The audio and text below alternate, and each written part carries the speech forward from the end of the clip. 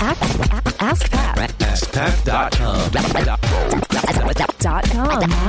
AskPat.com. Hey, what's up, everybody? Pat Flynn here, and welcome to episode 864 of Ask Pat. Thank you so much for joining me today. As always, I'm here to help you by answering your online business questions 5 days a week.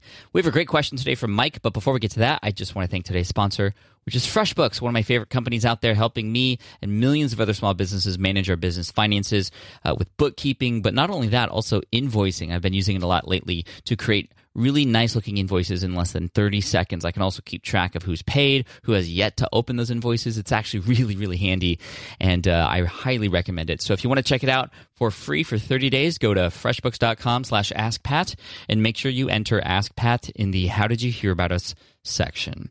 All right, now here's today's question from Mike. Hey, Pat, this is Mike from New Jersey calling again.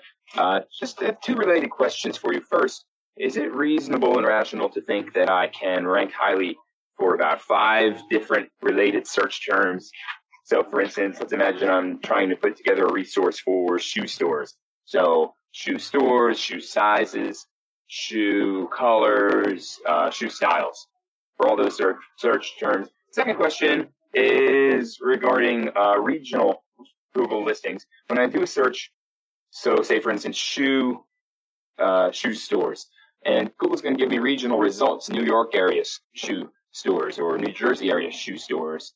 But I didn't necessarily put into the search bar any kind of a region.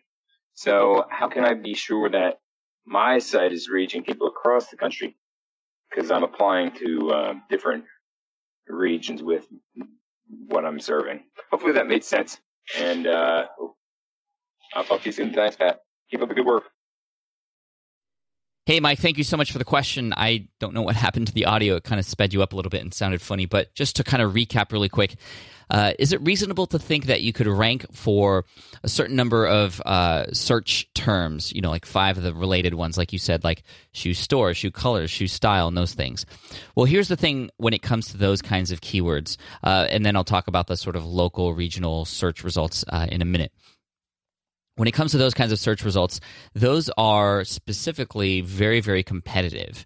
And so to believe that you can rank for those is going to be very difficult. It's just going to be very difficult to do. I would highly recommend looking at more longer tail keywords and answering more of people's questions versus trying to search or rank for search terms that are more higher level like that. It's still important to, when you find out that people are searching for these terms, include information on your website that addresses those kinds of things, but it's going to be very difficult for you to see results, especially right away or even within the first year or so, to get ranked for those things. So the approach that I would take would be to find more longer tail search strings to answer questions about. And there's many different ways to find out what those things are. So when you type in those particular keywords into Google, scroll down all the way to the bottom, and you're going to find related search terms, about a chunk of about 10 different ones that you can then also use to kind of dig deeper into and explore and just kind of discover what else people are typing in. I also recommend going to semrush.com, which is a cool website. It'll give you some cool analytics and data related to those keywords and also related keywords that you have. And also, I recommend going to this website that I recently found called answerthepublic.com. It's super cool. Don't be creeped out by the guy that's there to welcome you. It's a kind of a funky little video that plays behind a search bar. The search bar is what's important. You type in keywords there, and you're going to get a result page that is unlike any other result page you'll ever see. So it lists all the questions that people are asking about those search terms. It also gives you related search terms and things like the other tools too. But this one, you'll see the who, the what, the where, the why, the how, the when, all those questions related to those keywords that you're typing in. And those are the things that you should be answering so that your website becomes more of a resource. And then over time, you might be able to specifically rank for those sort of one-word or two-word keywords. But I wouldn't even shoot to rank for those now, but I would shoot for creating a resource that addresses those things and relying on building more of a resource versus just things that address those particular keywords. And also, of course, you want to have conversations with people and talk to them about, okay, what are their pains, what are their problems, and crafting content so that you can market those answers for them and thus elevating your brand and your website at the same time. So shoot for it, sure. Expect it, no.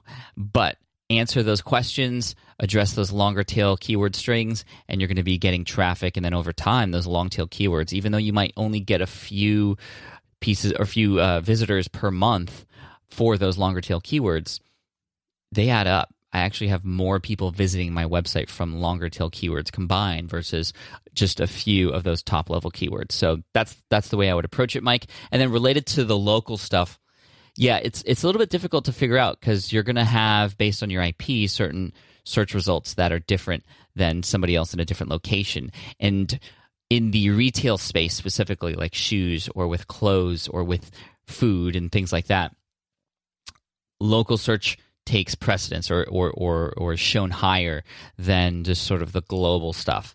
And so it can be very difficult to rank for certain keywords, especially if there's local search on top of that. So again, the way to approach that would be to create resources that address specific questions that people have, not just those keywords. And you're going to get less search results from local retailers that rank, and you'll have more results and traffic coming from those longer tail keywords, like I said earlier. Now, that said, if you have a local business or a local retailer or if you have a brick and mortar store, you definitely have to be utilizing local because that will be very helpful for people who are searching for your type of business in that area. And that's a whole nother beast that you could probably find a lot of information about for getting started in some of your favorite websites. I don't actually talk about that very often because I have no experience with it. But YouTube is a great resource, and I know there's a lot of people in the SEO world talking about that as well right now. So, Mike, thank you so much for the question. I appreciate you. I'm going to send you an Ask Pat t-shirt for having your question featured here on the show.